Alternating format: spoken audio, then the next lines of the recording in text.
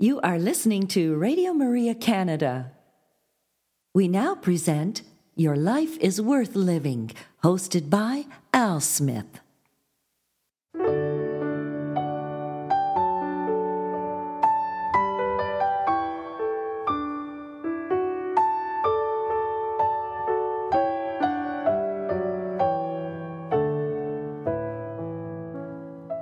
Hello, Radio Maria family, and welcome to this week's edition of Your Life is Worth Living. Reflections from the Venerable Archbishop Fulton J. Sheen. For over 50 years, Archbishop Sheen captivated audiences on both radio and television. Millions tuned in each week to hear his messages of hope and encouragement. On this week's broadcast, we will share a few of those reflections with you. And so we'd encourage you to sit back and relax and enjoy one of the greatest communicators of our time, the Venerable Archbishop Fulton J. Sheen.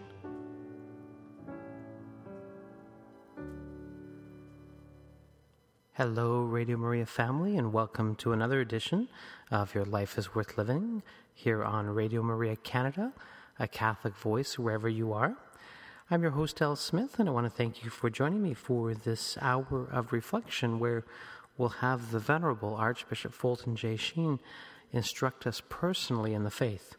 And isn't it great if you could say to your friends, "Oh, who's your catechism teacher?" Well, my catechism teacher is none other than Bishop Sheen. And so we are making this opportunity available to you. And of course, we're on lesson number 41 of a 50-part series. And today, Bishop Sheen will speak on the topic of the commandments. And so, looking forward to that lesson. But before we get to the catechism lesson, let's enjoy, I want to say, the wit and wisdom and the humor of Bishop Sheen through his television series, Life is Worth Living. And we're going to play the show today, the audio portion from topic that's near and dear to my heart. It's juvenile delinquency. And I grew up with 12, there's 12 kids in my family. So one or two of us were labeled juvenile delinquents. But again, so he was bold enough to speak on this topic back in the 50s. And so I thought I would share that recording with you today. So please, let's do that. But before we listen to Bishop Sheen, let's pray. In the name of the Father, and the Son, and the Holy Spirit. Amen. Hail Mary, full of grace, the Lord is with thee. Blessed art thou among women, and blessed is the fruit of thy womb, Jesus. Holy Mary, Mother of God, pray for us sinners, now and at the hour of our death. Amen. Our Lady, Seat of Wisdom, pray for us. In the name of the Father, and the Son, and the Holy Spirit. Amen. So I would ask you now to sit back, relax, and enjoy this reflection entitled Juvenile Delinquency. Take care. Friends, we announced last week the subject of youth. Now, we're not going to talk about the youth who might be the subject of these stories. I heard of a very modern little girl who in class the other day was asked, "What is the definition of straight?" And she said, "No soda."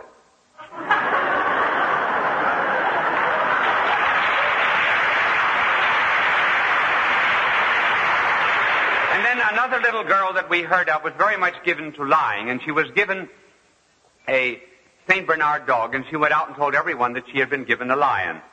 And the mother said, "Now you know very well that that is not a lion. Now you go upstairs and say your prayers and tell God you're sorry." And a little while later, the little girl came down, and the mother said, "Did you do what I told you?" She said, "Yes.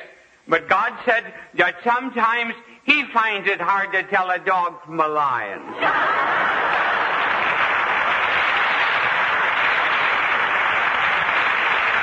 It is not those lightly incurable mendacities of which we speak tonight, but rather the serious problem of juvenile delinquency and crime.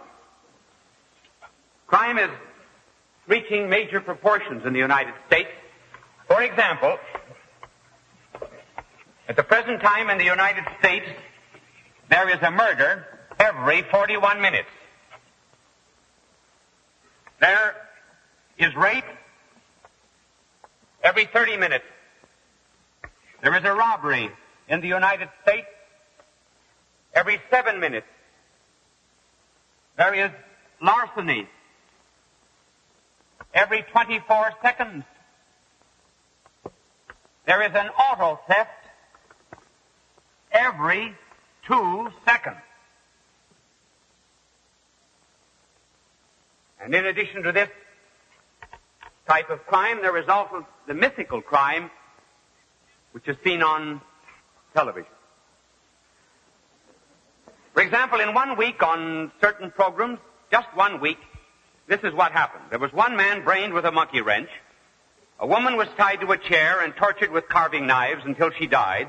4 gangsters were shot down in the living room of a colonist.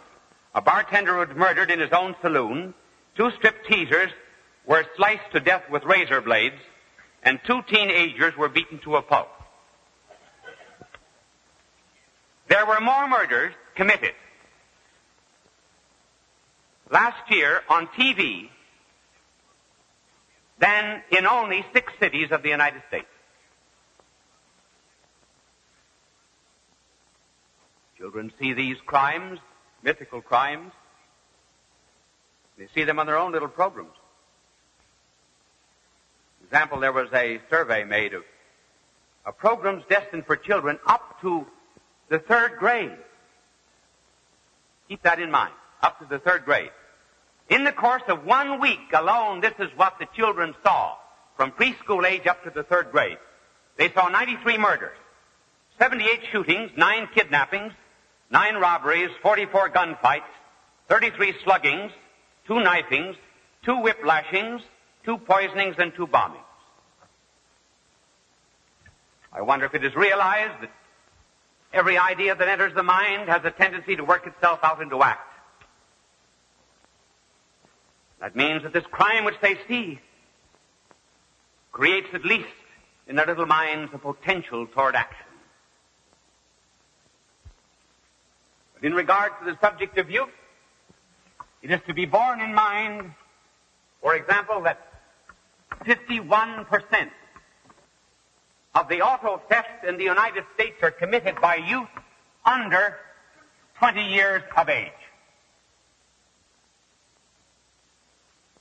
30% of the robberies committed in the United States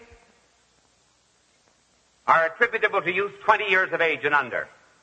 11% of all the assaults and homicides in the United States are due to youth 20 years of age or under. 1 out of every 18 youths in the United States is a juvenile delinquent. What is the cause? We're not interested particularly in conditions. We're only interested in a principal cause. Now, a principal cause is not a universal and total cause. There will be individual instances where the principal cause does not apply. But the principal cause of juvenile delinquency is the home. Just take, for example, the subject of languages and cleanliness in the home. Does your child speak English instead of Chinese or German or French? If he does, it's solely on account of the home. And then the kind of English that he speaks depends upon the home. Does he say you all? Does he say Harvard Yard? All of that is an influence of the home. Even the accent very often comes from the home. Cleanliness of the child. Habits of washing his face, cleaning his teeth, combing his hair. One little boy that I know of was asked by his mother, Did you wash your face? And he said, yes. How do you know it's clean? Did you look in the mirror? He said, no, I looked at the towel.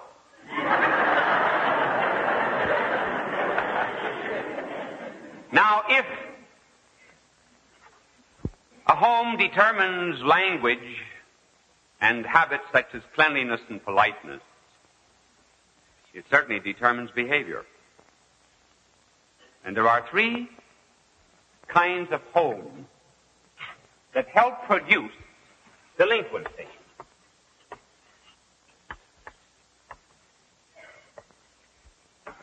These three types of homes are homes where the parents may be characterized by deeds that lead to delinquency. One, doting parents. Second, drinking parents. Third, discordant parents. These are the three homes that constitute or prepare dispositions in a child for juvenile delinquency. First, the doting parent. The doting parent is the parent who believes that the child should have everything he wants. So Willie's house is full of toys. The parents never believe in reprimanding or scolding or punishing the child. The mother said, I would be afraid to spank Willie because he might hate me. They are indifferent. They do not care whether the child comes or goes. There's no supervision, no correction. The assumption is that every instinct and every urge and every libido of the child is good, and therefore he ought to express himself. They will say that after all, you leave the flowers in the forest to grow for themselves. And therefore you allow children to grow up by themselves, without teaching them any form of self-denial or any form of restraint. Parents of this particular kind have no philosophy of life, hence they're not able to give it to their children. The result is that in that kind of a home, the child soon learns to affirm his ego. And even as a youngster, he learns the value of the tyranny of tears. All he has to do to get something is to go into a tantrum. And he will be bought off. Now, what kind of a youth is produced by this kind of a parent? There is a predisposition in a youth that is raised by doting and indifferent parents. First of all, to be jaded. He has had every single emotion of his childhood satisfied. When he reaches the age of 12 and begins to shift for himself, he's already in search of thrills. Maybe the thrill will be alcohol. Maybe marijuana cigarettes. It could even be murder. Remember that one of the greatest crimes that was committed in our generation was committed by a boy who came from a rich family and who said, I murdered just to have the thrill of killing, and in order that I might be said to have committed the perfect crime. He was satisfying his ego, selfishness. That was the kind of training, if it can be called training, that he received in his own home. And then this child, too, will have a predisposition to thieving. Remember, thieving is not done by youth because of something they need. It is done to satisfy their own ego. That, incidentally, is why juvenile delinquency is not confined solely to the poor. It's creeping up into the middle-age group. The rich have a better way of protecting very often their youth from exposure. As Augustine said, who once himself was a juvenile delinquent, St. Augustine said, I stole not because I needed something, but simply because of the thrill of theft. And youth who come from this kind of a home where there is no discipline and no restraint and no training are the ones who insist that the world owes them a living. They owe the world something. This kind of home is producing irresponsible youth who would incidentally prepare for a state that would do everything for them as their own parents did everything for them when they were younger. And the nurse state is the totalitarian state.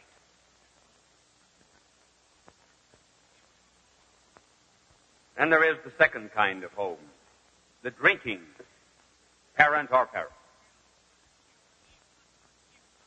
Where there is drinking, poor child asks itself, He has to tiptoe about the house, afraid of waking the intoxicated parent. Nothing is on schedule. His meals, time of getting up, his going to bed. He never grows up to know what the normal is. He almost begins to believe that the normal is something extraordinary. He's so much neglected that he begins after a while to love the neglect because he discovers that his parents are fighting. There's only one that drinks. The drinking father excites the mother. It's the drinking mother. She excites the father. Everywhere in the home, violence, fighting, aggressiveness. There is nothing that so much develops a bad conscience as excessive drinking. And just as the alcoholic will beat his wife or the husband, whichever the case may be, so both of them will beat the child. The child grows up frustrated, without any love, without any affection. There's a predisposition in this child to become later on something like a kind of a volcano. The volcano at the surface seems quiet and tranquil. But down here at the bottom are seething fires. And so this youth on the surface seems meek and gentle. But it is only seeming, because he's always on the defensive. He's never been loved. He's been always blamed and accused. But down beneath, there's a violence, a hatred. I was told yesterday of a 7-year-old boy, 6-year-old boy, who said of his father that if I were strong enough, I would kill him. The father was an alcoholic. And this kind of youth, because of his home, will produce, is apt to produce, is disposed to two kinds of crimes. He's disposed to crime against property, and he's disposed to crime against persons. First of all, the crimes against property. For example, the destruction of schools and homes. Anything that he can lay his hands on. And why? Simply because he saw property in his own home misused. He saw the money that should have been spent on himself, to buy him clothes, to send him to school, spent on alcohol. And he begins to hate property. So he goes out to destroy it. The FBI recently reported of a boy who did $2,500 worth of damage in a school. And why? Because he's seen property misused in his own home by drinking parents. And incidentally, the parents ought to be made to pay for it. Not only that, but this youth is predisposed to crimes against persons. He never had any love in his own home, never knew the meaning of affection. He saw either the mother seized or the father seized. And so he begins to think that love is always something that has to be stolen and grasped and seized. And that is why he's a potential for the crime of rape and assault. And that explains why when a youth is arrested for assault and rape or the murder of a young girl, the explanation will be he seemed so meek and so gentle. Sure he did. That was the defense apparatus he built up in an alcoholic home.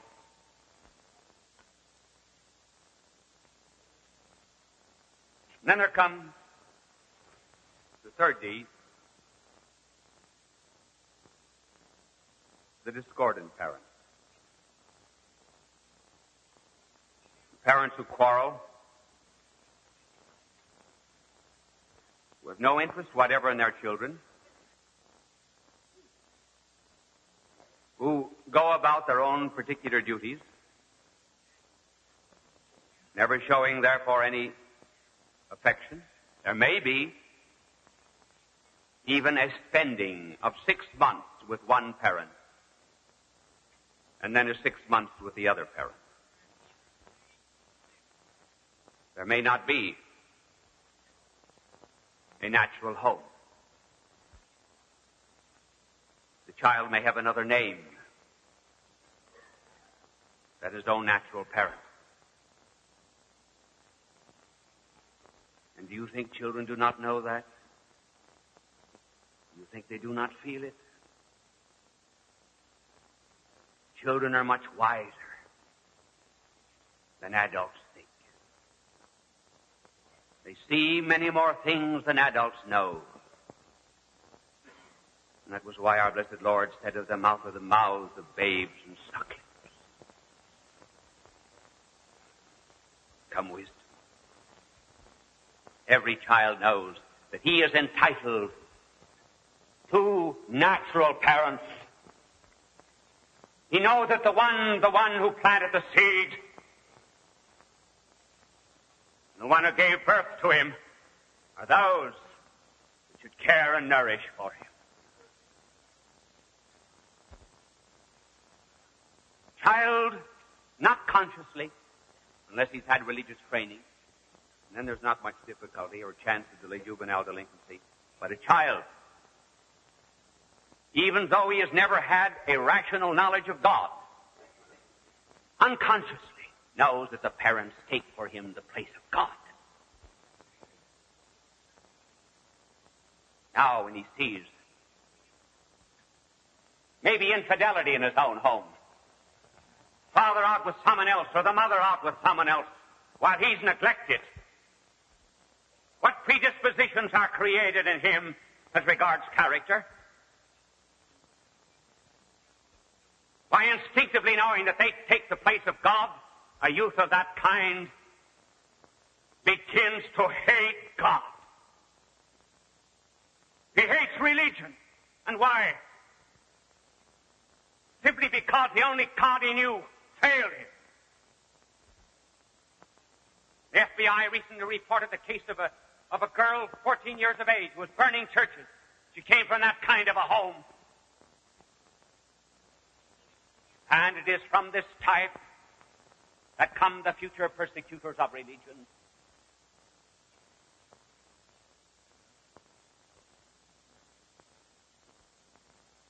And then there is another product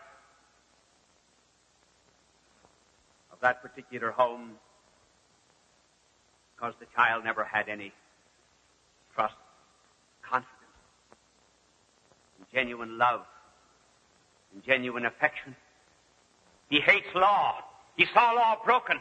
He saw the natural law of the home broken, namely his own right to a father and mother. And so he hates law. He hates order. He hates all those who stand for law and order. He's the youth that beats up the police. Not only that, he's also the youth who's seen in his own home a change of loyalty. And if he bears a different name than the one who gave him life, he's predisposed, I'm not saying he will, but he's predisposed to give allegiance to another country than his own America.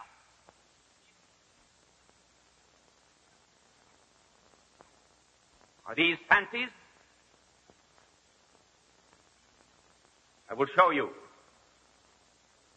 some figures that have come to us from Harvard University. They are not fanciful figures. They are very real. And they will prove to you that what I've been saying about the home is very true, statistically. Now it has been established, for example, that there are certain effects from the home of the doting and indifferent parent. For example, Harvard has shown that 3 out of every 4 delinquents were permitted to come and go as they willed in their own home. 4 out of 5 delinquents had indifferent mothers. 3 out of 5 delinquents had indifferent fathers. As for drinking parents, 6 out of 10 delinquents have fathers who drink to excess. Many have mothers who drink to excess. As regards the discordant parents, 3 out of 5 delinquents come from homes where there is discord between parents. 7 out of 10 delinquents come from broken homes. What then is the conclusion? The conclusion is there are no juvenile delinquents. There are only delinquent parents. It is the home that is to blame. And when the home is lost, the nation is lost. Just as we begin to surrender the authority and the law and order that ought to prevail in the home, the state begins to pick up the slack. And then we have a totalitarian regime. We are to restore our country to the prestige that it must have among the nations of the world for the sake of the world. Then let there be a restoration of the 4th commandment, where there are families that spend 10 minutes together in prayer every night with their children. There is no juvenile delinquency. Our sincere thanks to the Fulton J. Sheen Company, who has given us permission to share these broadcasts with you today. I invite you to make Bishop Sheen a part of your family audio and video collection.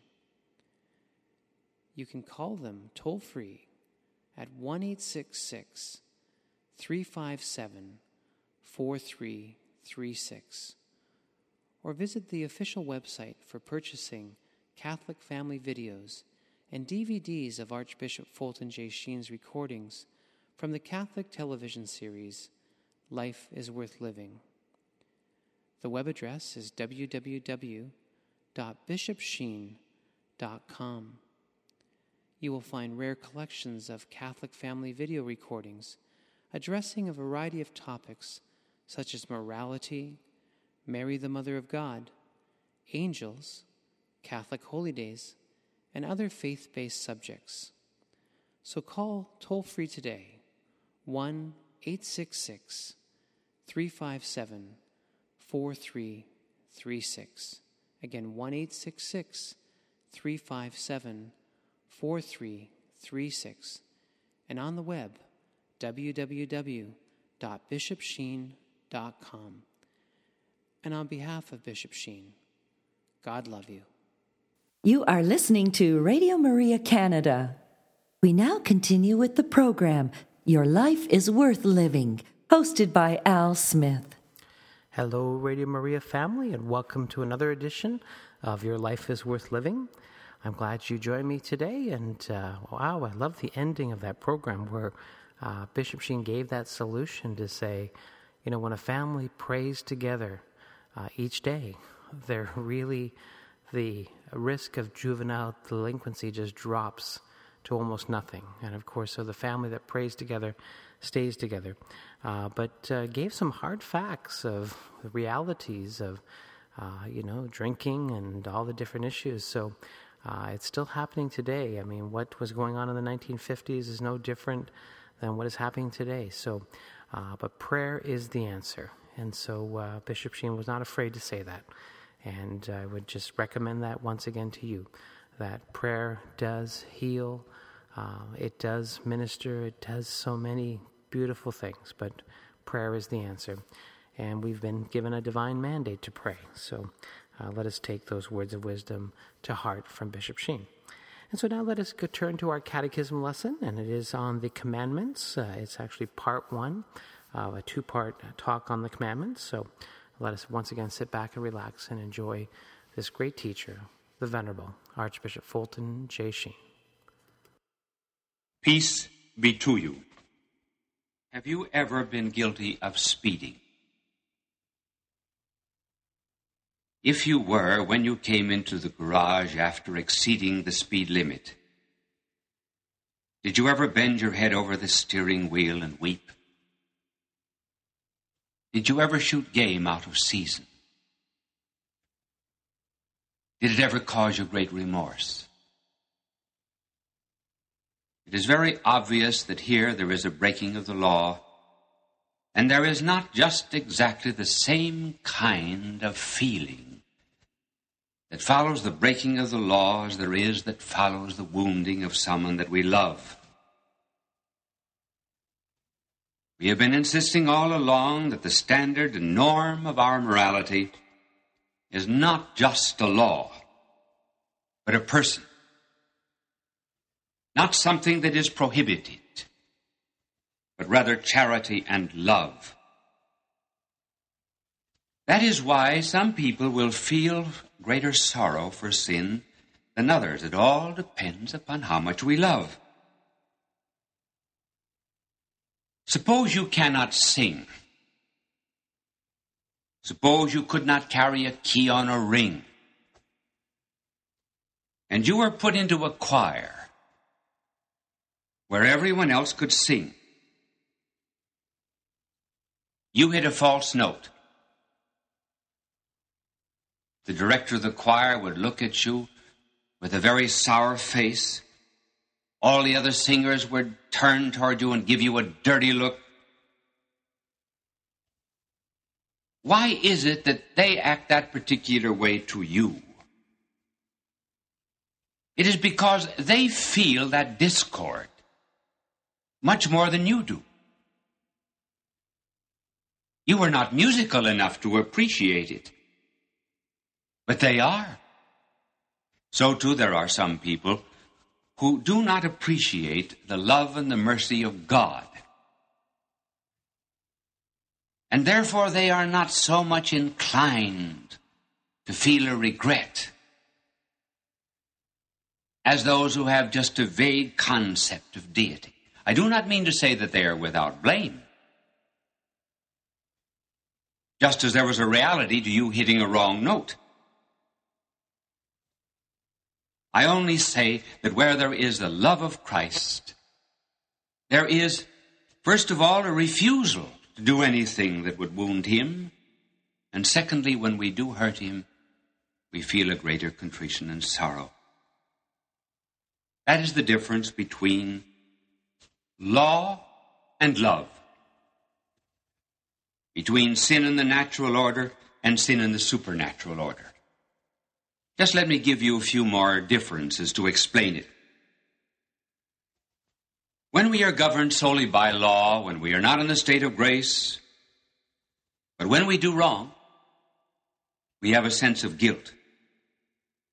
When, however, we are in the state of grace and we sin seriously, we have a sense of pollution, of shame, of defilement. The difference between the two is very much like the remorse of Cain or Judas compared to the remorse of the prodigal son, who said that he had sinned against his father. Then, too, in the natural order, we are apt to have a fear of temporal punishments, whereas in the supernatural order of grace, we are governed by a sense of the holiness of God. Another difference is that in the natural order, our sorrow very often extends only to some sins, and particularly the more shameful ones. Not always to such sins as avarice, selfishness. But when we are penetrated by the Spirit of Christ, then we even are sorry for our bad motives, for our evil thoughts, anything that inspires a bad action. A final difference, in the natural order, the grief for a fault or a sin is often vanishing and temporary, as it was in the case of the judge who heard Paul. Remember, sacred scripture says something that is indeed very striking. The dog goes back to his vomit. Sometimes sinners will go back again to their sin simply because they were not penetrated with a keen sense of the reality of sin. But if, however, we live in the supernatural order, then there is an enduring conviction of sin. Then we become very much like Peter. It was said that he so much regretted his sin that he had furrows in his cheeks from the tears that he shed for denying our blessed Lord. Our aim, then, is to imitate the life of Christ himself. Now, this does not mean that we have to be born in a stable, that we have to visit Egypt, that we have to dispute with our teachers at the age of 12, or that we have to change water into wine or go to a wedding at the age of 30. No. It means that each of us is to do what Christ himself would have done in our place. We are not to copy Christ as, for example, a student will copy a great master in an art gallery. We are rather, as we said, to have the Spirit of Christ in us. This being understood, we now come back to the law that should govern all of our moral life. We repeat it because it is so important. Our blessed Lord said, "Thou shalt love the Lord thy God with thy whole heart, and with thy whole soul, and thy whole mind. This is the greatest of the commandments. And the second is like to this. Thou shalt love thy neighbor as thyself." Notice that all the 10 Commandments were summed up in love. And you never can have love except by and through a person who is opposite you. Now, who is the person that is opposite you? God and neighbor. That is why when we are in love with someone, we speak of our love. As we said before, namely, there's a bond uniting the two of us, so that the basis of moral life is an earthly trinity. Just as there is in heaven the trinity of the Father, the Son, and the Holy Spirit, so on earth there is a trinity of moral relations. I, thou, and God. Just as there is a dialogue between me and you and God. So there is the eternal dialogue of love, Father, Son, and Holy Spirit. Our blessed Lord, the night of the Last Supper, spoke of the heavenly Trinity as the model of this earthly Trinity of love. These were his words. He was talking about how he revealed the Father's love to us. And he said to his heavenly Father, "That the love thou hast bestowed on me may dwell in them, and I too may dwell in them." You observe, therefore, that the norm of our love of neighbor is not just the love we have for ourselves, but the love that Christ has for us. That's the foundation of love. Another point. These 2 commandments, love God and love neighbor, we said, sum up the 10 commandments. The 10 commandments refer to love of God and love of neighbor. The first 3 commandments are related to God. The last 6 commandments are related to neighbor. And in between the first 3 and the last 6 comes the 4th. Honor thy father and thy mother. And God put this in between the two, love of God and neighbor, because the parents in the home take the place of God. And obedience to parents is a very high form of justice. It is related not only to neighbor, but also related to God. When, therefore, we disobey God, we are in some way offending against one of the first three commandments about adoring God, keeping holy his name, keeping holy the Sabbath. Now, we are not so much concerned here with telling you about sins, about the vices you have to avoid. What interests us is to increase in you the love of God. In other words, to construct a positive, moral, strong imitation of Christ. Or we will mention the sins in passing, but you will find these sins for your examination of conscience in the particular catechism which we have recommended, and you will also find them in any prayer book where there is an examination of conscience. Now, this is not a complete enumeration of sins against these first three commandments, but they are some of them.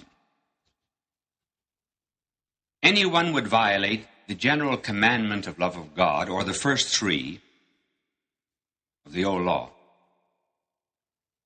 if he refused to recognize God as creator, redeemer, and sanctifier, if there was a hatred of God, failure to worship, failure to attend Mass on Sundays and holy days of obligation, if there was a rebellion against God for the trials and crosses he permitted,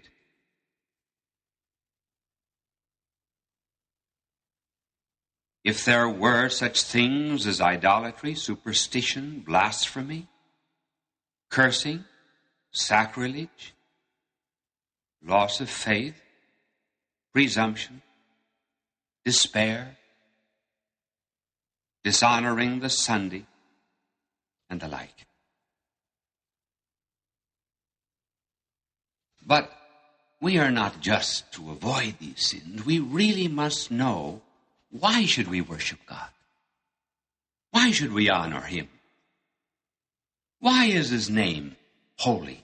If we understand this, the first commandment, to love God with our whole mind and our whole soul, then perhaps we will not fall into any of these sins. That is what we are going to explain. How do you think of God? Do you think of him as someone on a throne who sulks and who pouts and gets angry if you do not go to Mass on Sunday? Or if you blaspheme? Do you think it makes him unhappy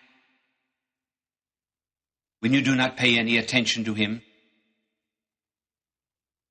Or do you think that he is a kind of a benevolent grandfather who's indifferent to what you do, who likes to see you go places and do things and have a good time, regardless of how you do it?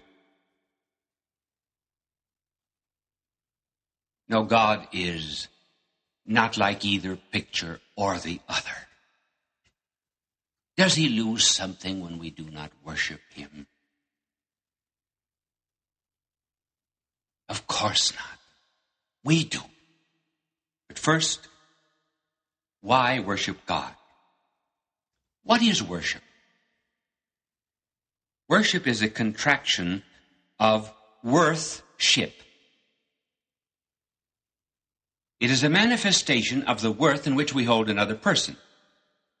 Worship is a sign of value. You applaud, for example, an actor on the stage. You may applaud an athlete. And when you do so, You're putting a value on his worth. Every time a man takes off his hat to a lady, he is worshiping her. Now, what does it mean to worship God? It means to acknowledge in some way his power, his goodness, and his truth. If you do not worship God, what do you worship? 9 times out of 10, it'll be yourself.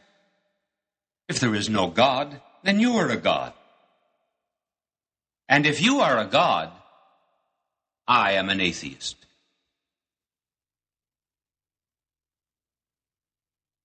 Because I cannot believe in that kind of a God.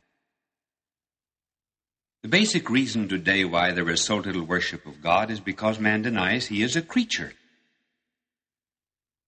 Without a sense of dependence, there can be no worship.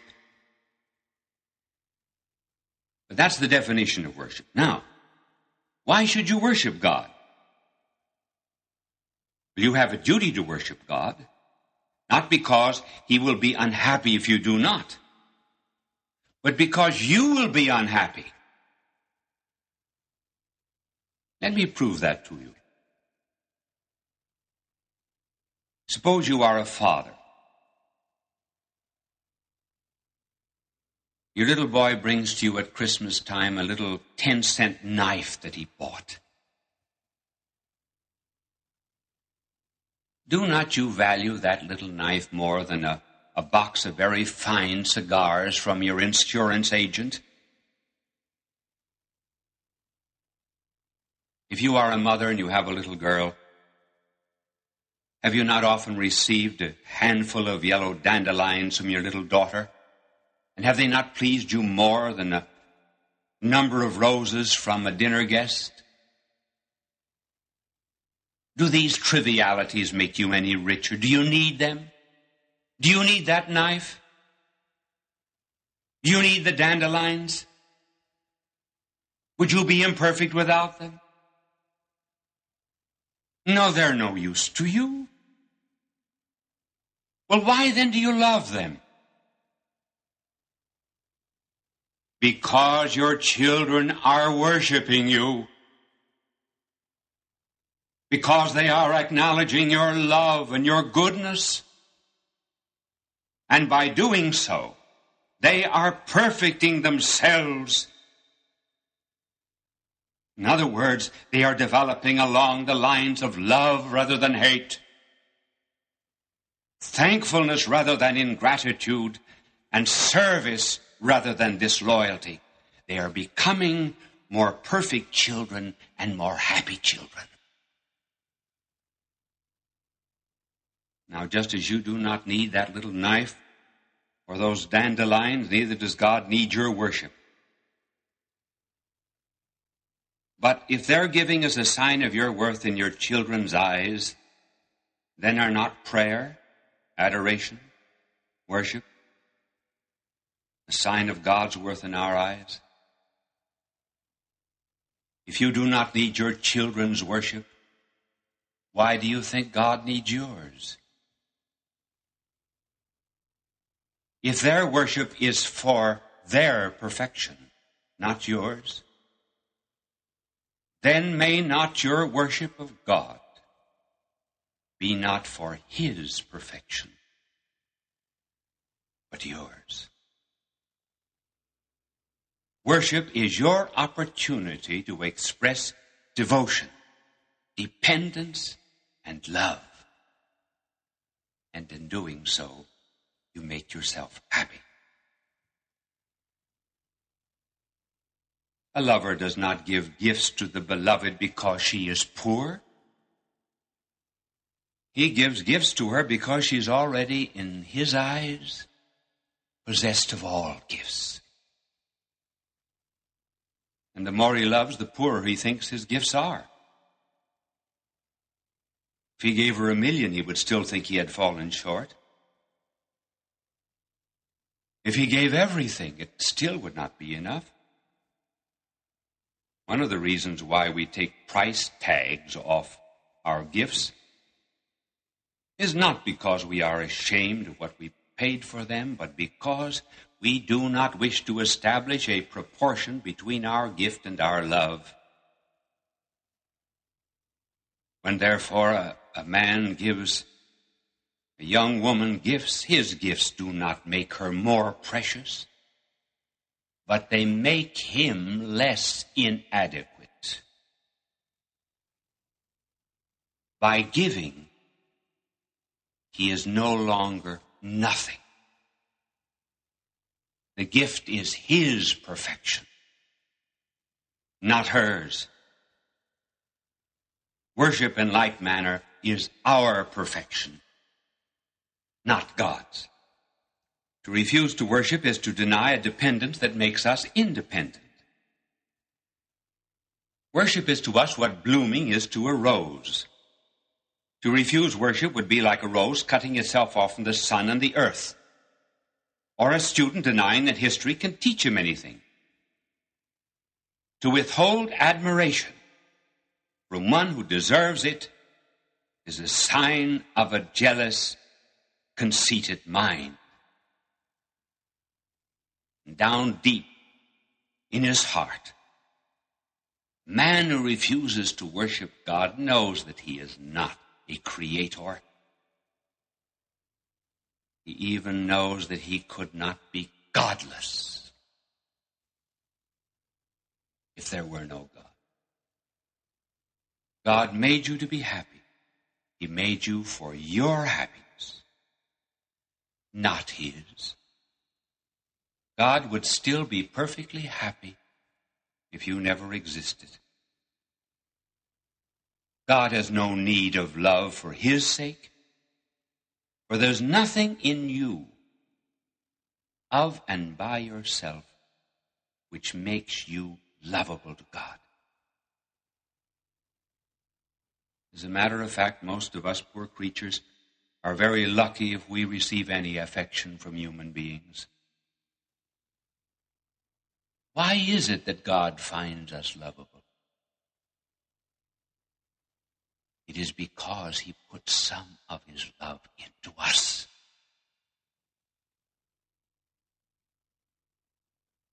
That is how we are to find everyone else lovable too.